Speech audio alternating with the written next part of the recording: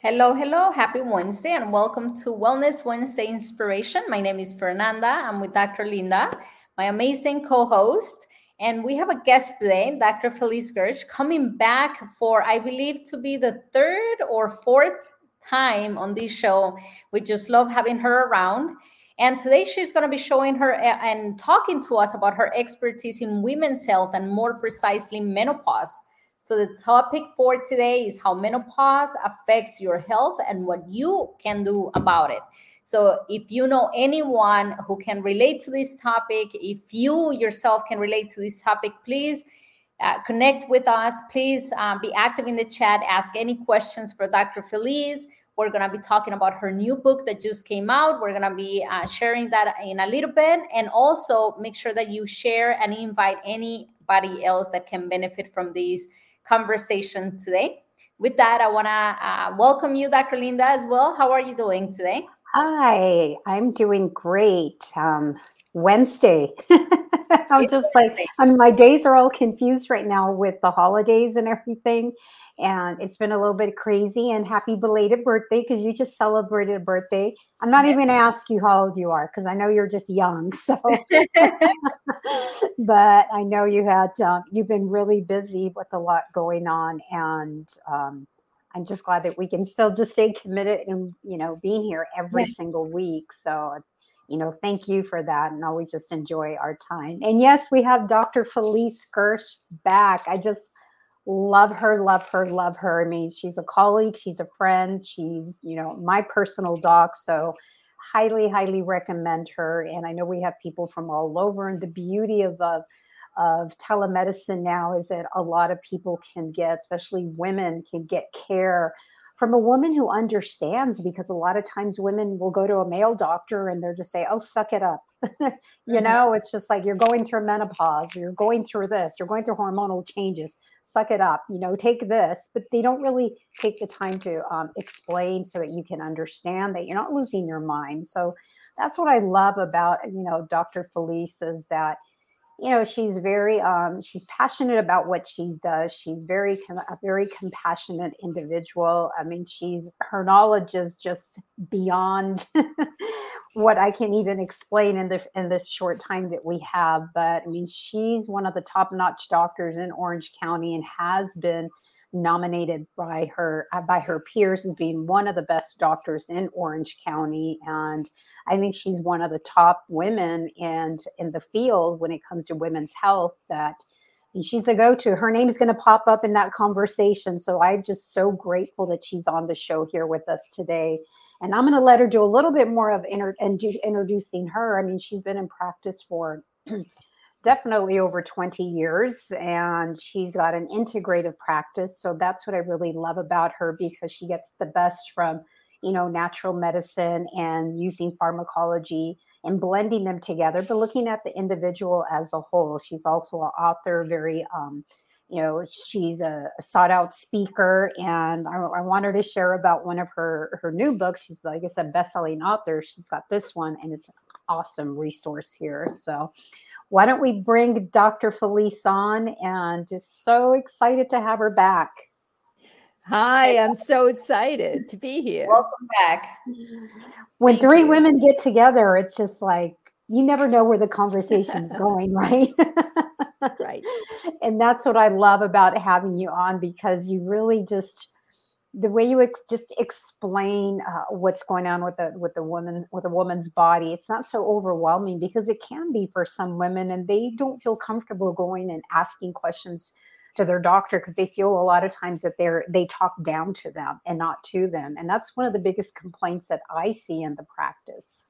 Mm-hmm. Absolutely. And I try to look on a macro scale. I mean, I say I'm not smart enough to micromanage every cell in a person's body. So I like to take it sort of like from the 20,000 foot view, looking down on what can we do as a whole to allow each cell to make its own decision so it can get what it needs to do all the right things. And so it's sort of like a basic way of looking at the body. You give it what it needs and it will do what it's supposed to do. And that's where menopause really comes into play, is that hormones are really like the communication system of the body.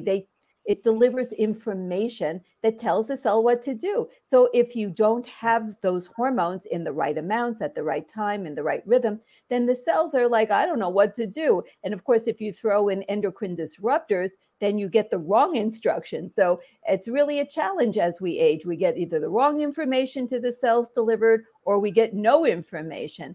And so I just try to put it all together so that given the reality that we live in, we can't change everything, but we can really work hard to optimize all our opportunities to have healthy longevity.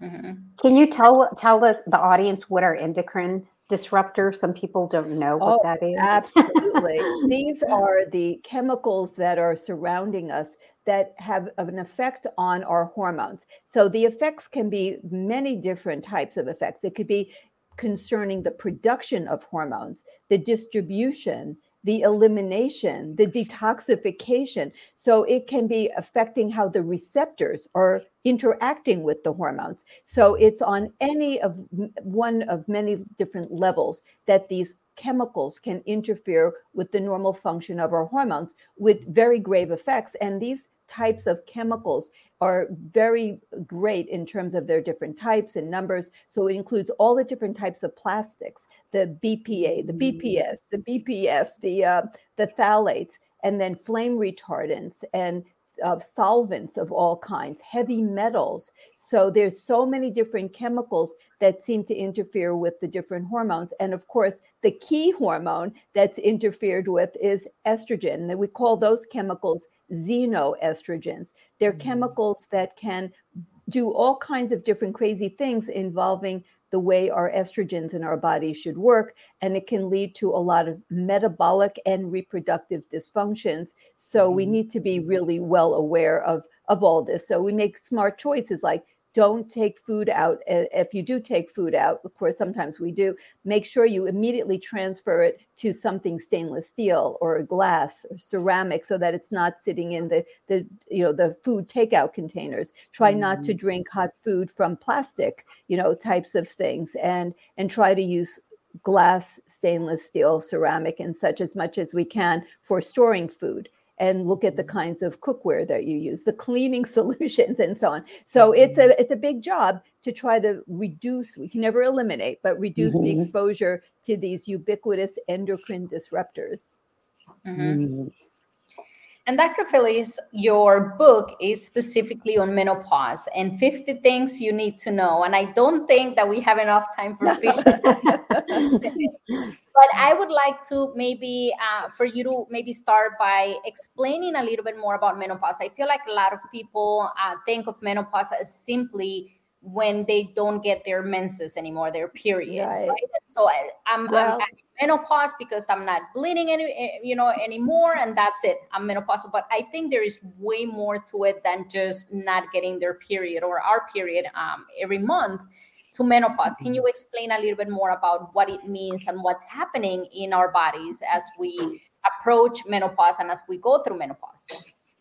Well, absolutely. The first thing to understand is the word menopause was chosen because it does talk about like an endpoint. So by definition, the word menopause comes into play if you have 12 consecutive months without a spontaneous period. Now, that's a very arbitrary, made-up definition, and it's not really telling the story. So I wish I could change the name, but nothing is ever going to change with the name. So we have to try to work on understanding what it really means. So that's what we're going to talk about. It's really about ovarian aging. And one of the things that happens as the ovaries age is that they're going to produce hormones in a different and lesser amount. You're not going to ovulate. You're not going to get that spike of estradiol. And then if you don't ovulate, you're not going to make progesterone. So the first thing that is going to go is reduced amounts of estrogen in the form of estradiol. That's the estrogen the ovaries makes. And then you're going to stop making progesterone if you stop ovulating. And if you don't make progesterone, you're not going to have a period. So if you don't ovulate for 12 consecutive months, you're not going to have any periods. And then that will be officially, you're labeled as menopause. But that is part of the process. So we have to rethink menopause instead of as like you're crossing a finish line and you've arrived. It's a journey. Okay. And we never know the exact moment when every egg is gone, because it's going to happen after you actually stop having periods, because the eggs can just sort of be there. They're making some estrogen, but they're not ovulating. So the bottom line is, think of it as sort of a parallel to declining fertility. And every woman knows that when she gets over 35 and certainly into her 40s, her fertility is declining. And that's reflecting a decline in egg number, egg quality, ovulation, and so on, and the ability to make viable embryos. So it's all in tandem together. And so we should think of it as a process. And it's not like a process that comes without consequences. I wish it could just be, well, everything's exactly the same, except now you don't have periods. But it isn't the same, because those hormones that we're no longer producing in the right amount, and then not at all, then eventually our ovaries will completely stop making any estrogen and any progesterone completely. And when that happens, it has, and during the process, there are huge reproductions throughout the body, because these hormones are not just about fertility. And that's such an important takeaway. They're about sustaining every body function for the purpose of having successful fertility and reproduction. So the body is one coordinated whole. And you would never expect that everything is disconnected. We know that in integrative, holistic types of medicine approach, that it's one body and all the organ systems work in a coordinated fashion. And if you look at reproduction as really a prime purpose of life in general, then you're going to have all the systems of the body, the GI tract, the neurological systems, the musculoskeletal systems, the cardiovascular systems, all interconnected to support successful reproduction. And those hormones, estrogen and progesterone, and I put estrogen as sort of at the peak, sort of like, the prime, like if you're looking at, like Batman and Robin. So it's like the Batman, and then progesterone is like the Robin, but they need each other. They go together. And when you lose those vital hormones, they're not just about reproduction, they're about every organ system.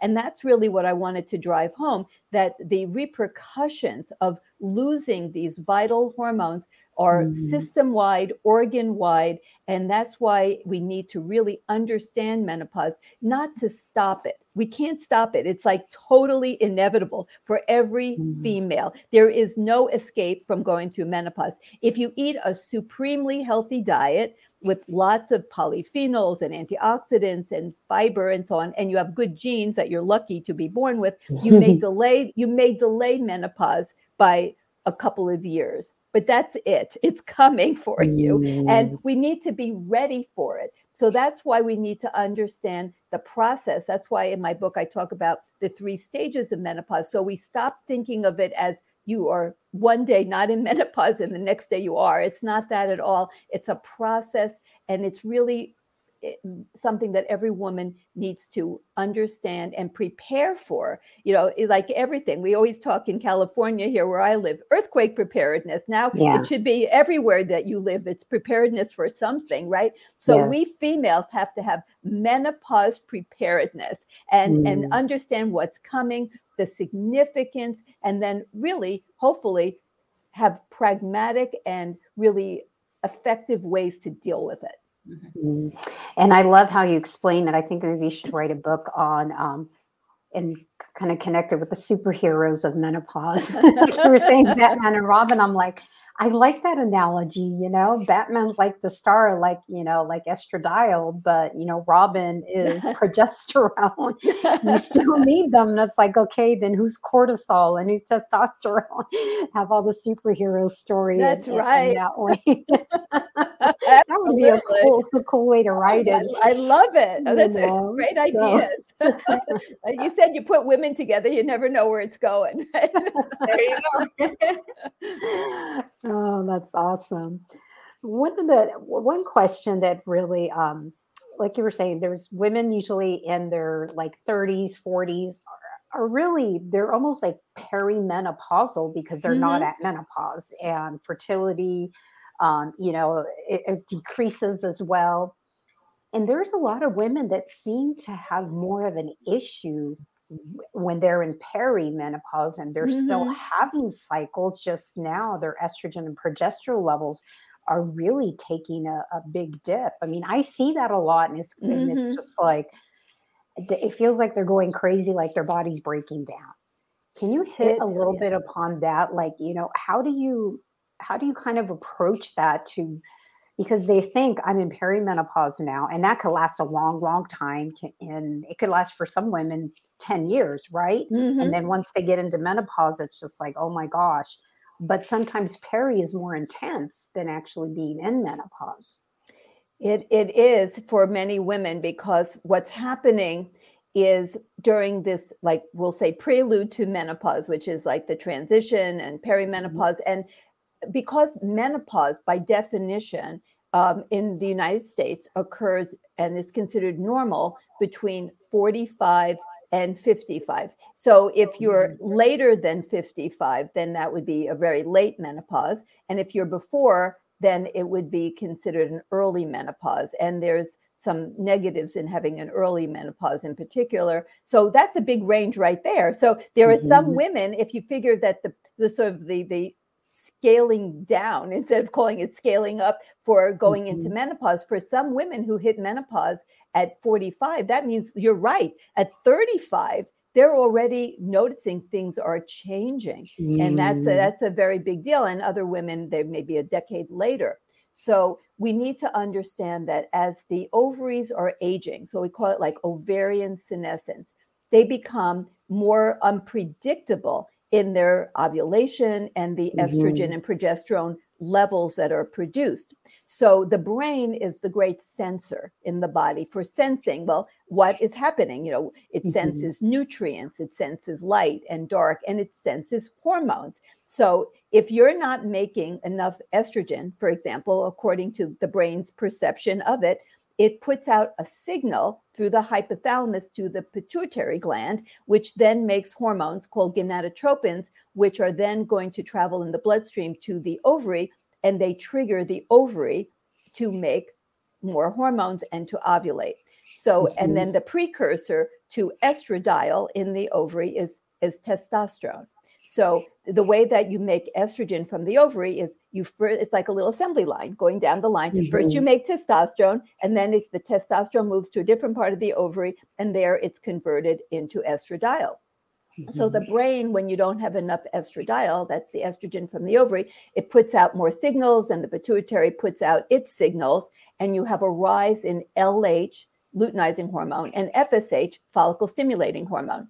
And Mhm. so initially, when you make more LH, you're going to make more testosterone. So for some women, they say, like, they could be in their late 30s or early 40s, and they say, what is this? Am I a teenager again? What's happening to Mhm. me? Like, they're suddenly getting some facial hair, they're getting Mhm. acne, and they don't feel right. They're getting some gut issues. They're having some emotional lability. Their things are changing. And it's because suddenly their testosterone can actually go up, suddenly, because they're not actually converting it as well to the estrogen at that point. And also their brain is saying, well, we want more, and that means more precursor.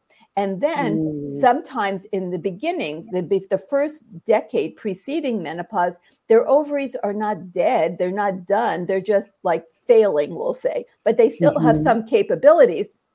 And if they're stimulated hard enough by the luteinizing hormone, the follicle stimulating hormone, they will actually sometimes have a surge of estrogen production. So suddenly you get this gigantic surge. So it goes too low, and then you get, whoa, this like a blast of estrogen comes out.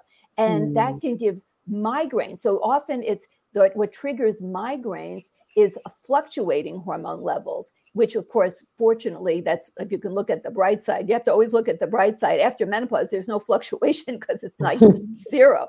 But, during the perimenopause, it's like a roller coaster. You can have too little, then you have too much, then you have too little. Mhm. And what that can create all kinds of breast tenderness and mood swings and sleep problems, hot flashes and Mhm. night sweats, but they can come and go. So they think, what am I, crazy? And then that also can give you cognitive dysfunction. So they now have published Mhm. studies showing that the majority of women will have like a brain fog problem because their hormone levels in their brains are fluctuating so much. And then they get, like I mentioned, like people who are prone to migraines. Sometimes people who never even had migraines before will be triggered to have migraines. And breast tenderness and breast cysts can really just go through the roof for some women. And then because hormones are related to everything, they may then have dysfunction with their gut, because the hormones actually have a lot to do with the composition of the gut microbiome. So they'll have shifting gut microbial populations. And so we have many things that are fluctuating. These fluctuations can be very significant. And then we have women with declining fertility because they're getting older, but because they still have some viable eggs, they're not done. They're just in the process of ending, but they're still there working. They have the highest rate of developing twins, because they can have such a surge of these hormones coming from the pituitary, trying to get the ovaries to make more estrogen as a response to low estrogen, because it's like this swinging up and down, that they can then ovulate 2 eggs at once. And then suddenly they didn't have a period for 3 months. Suddenly they ovulate with 2 eggs coming out. And the next thing you know, they thought, oh, I can't get pregnant. And the next thing you know, they're pregnant with twins. Oh so my gosh. it's like, so these are very very interesting years when fertility is declining, but it's not gone. And they can get twins, and they have crazy fluctuations of hormones, which can make them seem literally like they're going in and out of menopause, because their hormones are too low, then it's too high, then it's too low. And so it is definitely a challenge. And there's so many symptoms that can be quite surprising for women that they're experiencing during those years. So the first thing is to know what to expect, and then you won't be shocked. And then the next thing is to have a few tools so that you can deal with it. You share with us so many different possible changes that we can experience, from mood changes all the way up to like skin changes, hair changes, migraines, all kinds of things. So it really can affect, and women can experience perimenopause through so many different changes. So it's very important to always stay connected and see, what's changing, and is it different than it was before, right? Because sometimes, like Dr. Linda mentioned, sometimes perimenopause can be even more intense than menopause, but sometimes it can also be subtle. And so it's very important to stay connected and see what changes we're experiencing with our bodies. And we do have a question from an audience member, but I do want to ask you, Dr. Feliz, just going back to the perimenopause for a second. When do women normally experience perimenopause? At what age? So it would vary between 35 and up to 50. So in general, that's a big range of years. Yeah. And some women will have symptoms for 10 years. Some will be 4 years. I mean, so it's very, very variable. And you're so right. I'm glad that you mentioned it. In the earlier points, like in the perimenopause, when the symptoms are so blatant, I mean, women are going to notice them, and they notice things that are so disturbing, like they look at them and themselves in the mirror and they say, excuse but what's happening to my face? Like they find like their lips are thinning, and they're seeing, the nasolabial folds and wrinkles around their eyes that they didn't have before. And it's like, like they'll think like, I'm only 42. Like, why do I look so? And I look at a picture of myself when I was like 33, and I look so much older to myself when I look in the mirror. Or they get on the scale and they say, what is happening? And then they try to put on their clothes, and it's like, wait a minute, my waistline is so much bigger. And like, what's this muffin top? Where did this come from? So, because their metabolism is changing. And these things are so distressing for so many women that, that their skin is wrinkling, their lips are thinning, they're not sleeping as well. They have night sweats coming and going. So these are so blatantly obvious during the perimenopause. But there are so many things, like in the later menopause, like after you've been out in menopause for 10 years, you may have things that are happening that are completely invisible, unless you are getting proper health care. Like you may develop high blood pressure, like by age 65. About 65-70% of women have high blood pressure. By age 75, 85% of women have high blood pressure. Women have more strokes more ruptured Mhm. aneurysms than men. They die from cardiovascular disease more than any other cause. And they're losing bone that is silently lost. And then hip fractures are so prevalent, spinal fractures. And over 50% of women will end up with what can be a life-changing, even sometimes life-ending fracture. And these are Yeah. things like with their cardiovascular system, even cognitive changes that are not so obvious, like, when they have brain fog, things that can lead and increase the risk of Alzheimer's. Like, for example, between 2 and 3 times the incidence of Alzheimer's in women compared to men.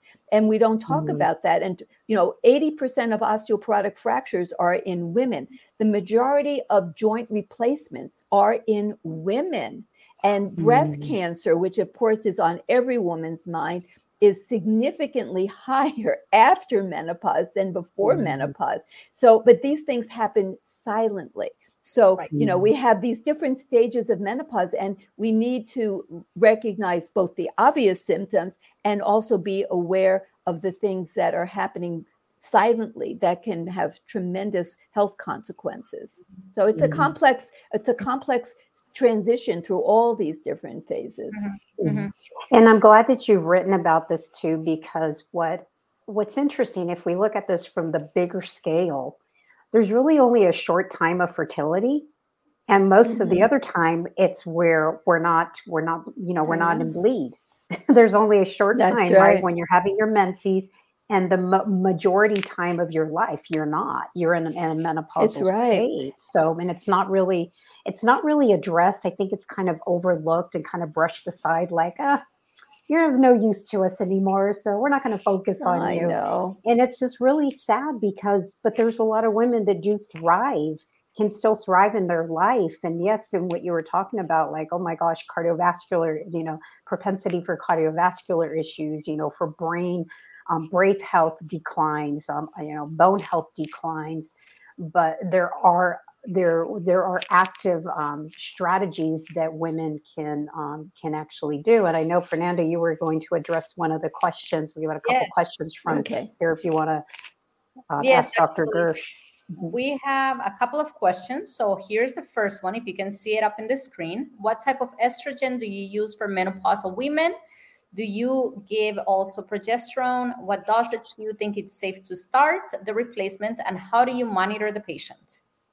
Well, that is basically the foundation for every kind of hormone therapy, and which is, of course, so key, because it's not just giving hormones, it's giving the right type and in the right dose and in the right way and everything.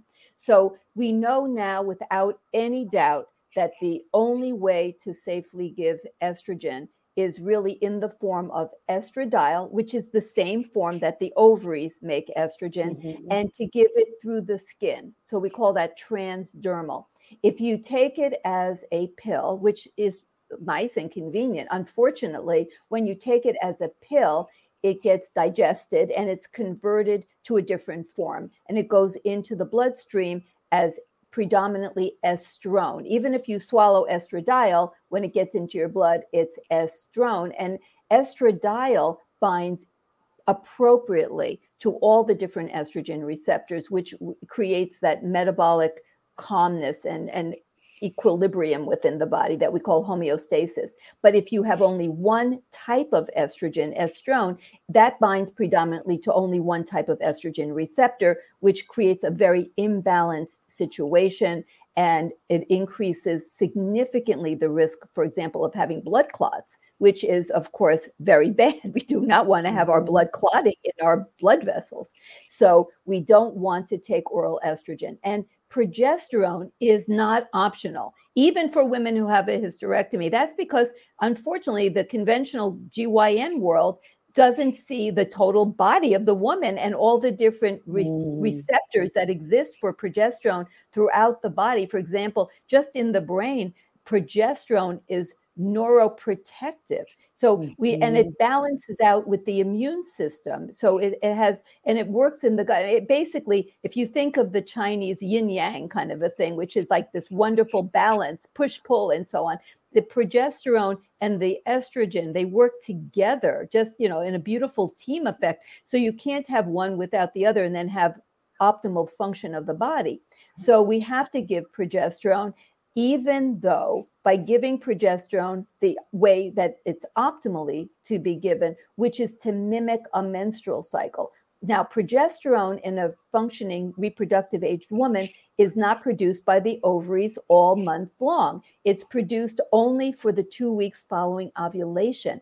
And that actually creates a different dynamic in the body because it actually works as sort of a counterpoint to the estrogen, like sort of like the brakes. So progesterone actually down regulates or makes it less functional, the receptors for estrogen. So it's kind of like the brakes. But so if you give progesterone and estrogen at the same time, all the time, it's like you're driving a car, you don't have on the parking brake, and you're pressing on the gas pedal and you're pressing on the brake pedal at the same time, trying very hard to push them both down and keep the car from moving, because basically the reason that that idea came about, that you would give progesterone and estrogen together, the same dose every single day, was to try to keep the uterine lining from growing and then shedding, creating bleeding, right? Because the idea was no woman after menopause will put up with having so-called periods. Of course, they're not real periods, but it would be real blood, and they don't want to have that, and they just simply won't do that. And that's true. There are some women, they say that's a deal breaker, but I try to explain that unfortunately, or fortunately, how you frame everything is how you frame it, right? This is how our bodies were designed.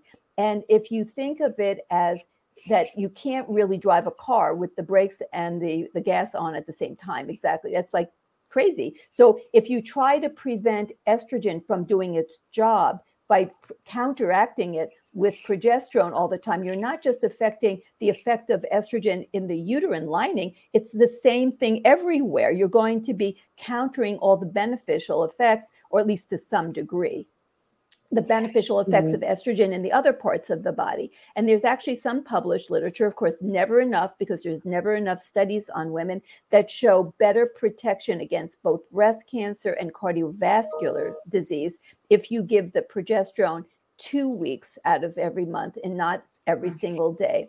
And progesterone is classically given as a pill, but some people can't tolerate it as a pill because it does get metabolized into certain byproducts or metabolites that for some people makes them feel too sleepy. And that's why you take it at night. So for some women, we do give progesterone cream, but there's also less data on that. But it can be a viable option when the progesterone pills just don't agree, because there's nothing that agrees with everybody.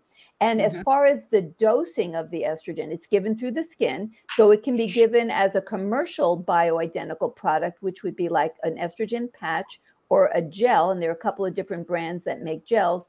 Or it can be made through a compounding pharmacy where it's typically placed into a cream, and the dosing can be very individualized.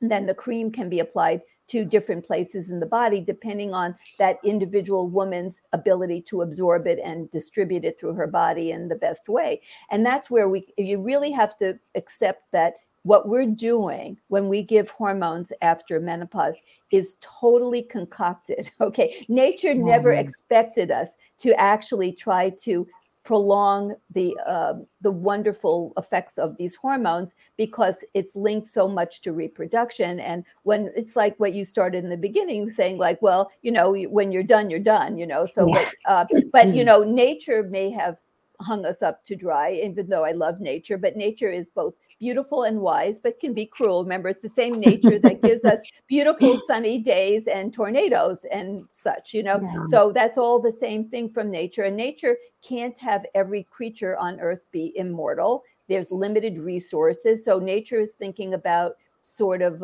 survival of the species. And once you're no longer reproducing, a reproductive creature, your sort of like essentialness on the planet is like less, but we still get to live, which is nice. So if we're going to keep living, we might as well live optimally, right? Why would we want to live with disability and such? So it's a trickery thing. I understand, and I'm totally honest, giving hormones after menopause, there's nothing natural about it, but I don't like the natural effects of menopause. I'm just like, and everything in medicine is designed to counter something we don't like. So instead of having women have to have cataracts replaced or joints replaced or be on a multitude of pharmaceuticals for a host of problems or dealing with fractures and disability and dementia, instead of having all of those things happen, which are natural, we want to intervene maybe in a natural but unnatural way, giving natural hormones to try to be physiologic, like kind of replacing hormones in a way that the body was designed to have them. And then recognizing that every cell in your body doesn't know what age you are. So it's not like any cell says, oh, well, you're too old, I'm not going to respond to this hormone. That's not how it works.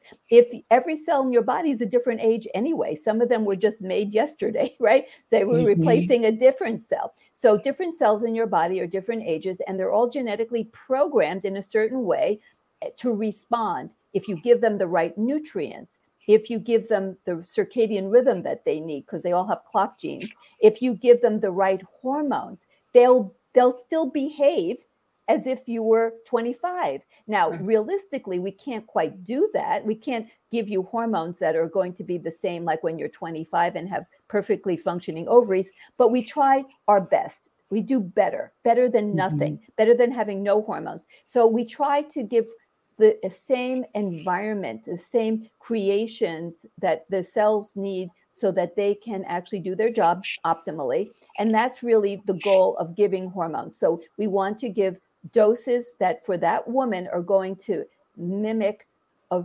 functional, healthy level. And it's going to be varied depending on the woman, because every woman is going to absorb hormones through her skin differently. You can give the same dose to 10 women and different levels will be in her, because the skin was not designed as a hormone delivery system. It was not designed for that. We're just so clever, we humans, that we came up with this idea. So, but it can change the trajectory of a woman's life in her peri and postmenopausal years by having physiologic human bioidentical hormones put into her in this way that is so brilliant and can actually help every cell to keep functioning the way it was functioning when you were younger, so that your body will just stay healthier and optimally functioning for so much longer. And so that's sort of like in a nutshell, the basics of hormones.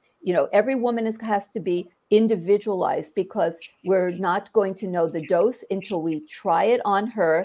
And then we have to test levels, because every woman is going to absorb the hormones differently. She's going to use them differently and eliminate them from her body differently. So we have to individualize it. And so it's definitely not cookie cutter at all. And every woman changes over time. So your skin is going to absorb hormones differently in the same dose. If we give it to you when you're 50 and we give it to you when you're 70, your skin is not going to be the same. So you may need a different dose when you're 70, and probably will. So it's very individualized, very personalized medicine when you're dealing with menopausal medicine. And I think that kind of answers the questions. There's a couple of questions, they were asking, how do you monitor the patient, which you just covered. Also, someone had mentioned about having high estradiol, low progesterone, cortisol levels are low. They had a partial hysterectomy. But once again, it's bio-individuality when it comes to working with hormones. And that's why a person really has to work with a very knowledgeable practitioner, because I've had patients come in and they're on, and I don't prescribe hormones, but they're on estradiol, and I'm looking for progesterone. I'm like, why aren't you on progesterone? Like, I'm like, that just didn't make any sense to me. And so I'm glad that it's just Batman's here, but where's Robin? Exactly. They came to the scene, but only Batman's here. And everything is going to work so much better. I mean, a lot of people don't realize that there are progesterone receptors in the skin. Your skin will look better and work better if you have progesterone. Your brain will work better. You will sleep better. So, and it works also as a diuretic. So they're very different. So like estrogen is more constipating, progesterone is more like a laxative, but so that they work together, and progesterone helps as more like a diuretic, so you get rid of excessive fluid buildup. So they work together to help everything in the body work properly. They work on the immune system as well. Like estrogen can activate the immune system to fight off invading pathogens like viruses and bacteria. And progesterone also is involved and is more of a calming. It sort of calms down the immune response so that you don't have an over-the-top inflammatory response. So you definitely want to always have that beautiful balance, which is why I say if you're willing to have a period, if you take adequate amounts of estrogen, you will build up your uterine lining. And then if you take adequate amounts of progesterone, you will shed it. And that's like, think of it as a catharsis. And there's actually some studies showing in a woman who's cycling, a reproductive age woman, when she has her period, the lining cells of the uterus aren't the only things that are being sort of expelled from the body. They've actually shown that like senescence, like these old and sort of yucky cells in the breast are being destroyed. We call that programmed cell apoptosis, like programmed cell suicide. So crappy cells that you want them to kill themselves are actually triggered to kill themselves by having a menstrual cycle with a period. So think of it as sort of like the spring and renewal after like the dark winter of the cycle, and you get rid of the bad stuff, and then you reclaim the land, you reclaim your uterine lining, and you also create new cells. And there's interesting data that when you have the estrogen and progesterone in the right balance, in the right amounts, you actually can trigger tumor suppressor genes that actually can suppress the development of, for example, breast cancer cells. So, I mean, these things, nature did not give us hormones and cycles to create cancer.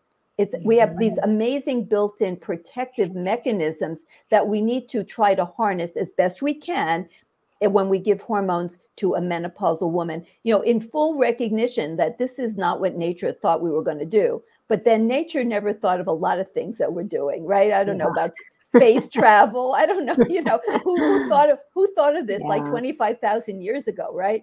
But so, we're just the most creative, innovative species that anything who could imagine what we've come up with. So the fact that we can come up with ways to have unbelievably healthy aging is like amazing. Why not take advantage of it? Right. It's awesome.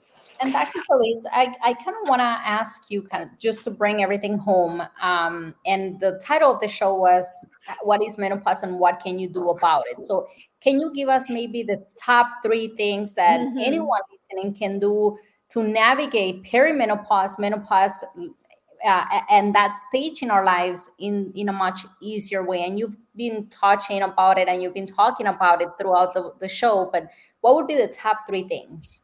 Okay, so I was thinking, like, what do my patients come to me with and they complain about, and putting hormone therapy aside. So these are things that you can access on your own. So I would say that probably the biggest thing that people come up with initially would be things like poor sleep, hot flashes, night sweats. And that is occurring in about 80% of women as they are going through this transitional time. So there's some interesting studies that show that if you eat phytoestrogen foods, so that would be like whole organic soybeans, like edamame. If you get edamame, unless, of course, some people are sensitive to different foods, but assuming that you can tolerate, as most people can, edamame. If you add a cup of edamame, organic soybeans, whole, unprocessed, and you add a cup of that every day, there's studies showing that in just 12 weeks, almost 100% of women had like 90% elimination of those symptoms of night sweats and hot flashes, which disrupts sleep and self-esteem, and then everything else goes down the tubes when you don't get a good night's sleep. I mean, that's like I'm sure you've done plenty of talks about the importance of sleep. Well, night sweats are disruptive to sleep in huge, horrible ways. So just by changing the diet in that way, you can have that amazing benefit. Another one, probably one of the key things that people come in, I alluded to this, is weight gain. Now, the reason that women can gain weight is because estrogen runs the energy creation factories of the cell, the mitochondria. Without adequate estrogen, you literally don't have the ability to burn fat as well. I mean, and that's, of course, going to affect every organ system. In addition, estrogen controls adipose tissue deposition sites. So if you don't have, like when you think of a girl going through puberty, she will do nothing, just go through puberty, and suddenly she gets breasts and she gets some fat on her butt and her hips, and she gets a girly figure, right? And a boy, she could have a fraternal twin who's a brother, and he doesn't look like her, because he gets his testosterone. So these hormones are destiny for how we produce and then store our fat. So women have these really interesting places that we are supposed to store healthy fat, the subcutaneous fat. Well, after menopause, you don't burn fat well. You tend towards more insulin resistance, which then creates more inflammation and higher glucose levels, and that produces more fat. And our fat goes to the default places, which is visceral tissue and belly fat. So what can we do about it? So every woman should know that this is a natural but undesirable effect of going through the menopausal transition. Well, every lifestyle thing can help. Everything from, of course, exercise, which goes without saying, will help you to burn fat better. And now the biggest thing is time-restricted eating, where we don't want to snack during the day. We don't want to eat past 7 p.m. at night, earlier if possible. Have a 13-hour fast from dinner to breakfast, okay? So that is like really, really important. And by exercising regularly, and preferably if you can in the morning, they've shown that morning exercise will help with weight loss and maintaining a healthy weight better than afternoon, but I'll take any time of day that people will give me. And then by trying to eat more food in the first half of the day, either a big breakfast or then a big lunch and a very small dinner, and not snacking, and getting that 13-hour fast at night, that this will have tremendous benefits for maintaining a healthy weight. And then probably the other areas that come up with are women who are trying to be proactive. And they're saying, okay, well, what do I do about my bones? Because bones have really gotten sort of a lot of press, right? Every other, and bones are really important. And bones also rely on having healthy muscle. So when people don't talk about muscle loss, which is sarcopenia, and what's not well recognized is that both bone and muscle are not just about locomotion and support, so we can stand up and move, but they're actually also endocrine organs. And bone actually makes hormones that actually maintain glucose regulation and also make our brains work better. Loss of bone gives you more diabetes and dementia and mood problems. So bones are so important, but people don't even realize how important they are. But they know, because so many women have relatives, including myself, who've had serious fractures and osteoporosis. So they want to know, what can I do about maintaining a healthy bone? So one thing is, as we go through menopause, we do need more protein in our diet. So we just don't need a ton of protein when we're in our 20s and 30s, unless we're bodybuilders, but otherwise we sometimes overeat protein. But once we go through menopause, we do need more protein, but the best kind is a little bit of animal, like 3 ounces a day of a healthy sourced animal protein, and then a lot of plant-based proteins like beans and lentils, nuts and seeds, and whole grains like quinoa and millet and buckwheat, because those actually help. The other things that people don't realize is that dairy is not the best source of calcium, not at all, because dairy creates an acidic kind of a blood. And in order to alkalinize the blood and get it back to the proper pH, the bone calcium can actually be pulled out into the blood. So you actually can lose bone if you eat a high dairy type of a diet. And they've shown that there's been an increase in osteoporosis with the increase in dairy consumption. It's exactly the opposite of what people think. And the best way to maintain healthy calcium for your bones and getting the calcium into your bones, not just into your kidneys to form kidney stones, which is what's happening by the droves actually with all of the acid diets that people are consuming, is to have green leafy vegetables. So there's as much calcium in a cup of collard greens and dandelion greens and mustard greens, that kind of stuff that people aren't eating enough of, but also broccoli and such. But those greens that people aren't eating are so wonderful, and kale. And there's tons of calcium in dairy products, but it doesn't matter if it can't get into your bones. And if you have an acid type of blood, you will not be able to get the calcium from the blood into the bones, because that would make the blood even more acid, because calcium is like an antacid, like Tums. So you can't get rid of the calcium and put it into your bones if you have a lot of dairy. But that's totally the opposite when you have leafy greens in your diet, because they will actually leave the calcium from the blood and it will go into your bones. So it's because you don't want to have alkaline blood either. You want to have it just the right pH. And this will help to make that happen. So every woman needs to know that she has to have more healthy proteins, a little bit of animal, and a lot from plant-based sources. That she needs, of course, to exercise and do resistance training, because that's what helps to create more muscle and bone, is the resistance training. I'm not against aerobic exercise at all, and that's very good for cardiovascular system. You should do all of it. But if I just focus on the bones, it's the resistance training. Also high intensity, interval training can be great for bones. But I recommend that you do this with a professional so that you don't have injuries, because that becomes very problematic as we don't know what we're doing. So please have someone who knows what they're doing to instruct you on what to do to get the best bones and the best, safest exercise program for you.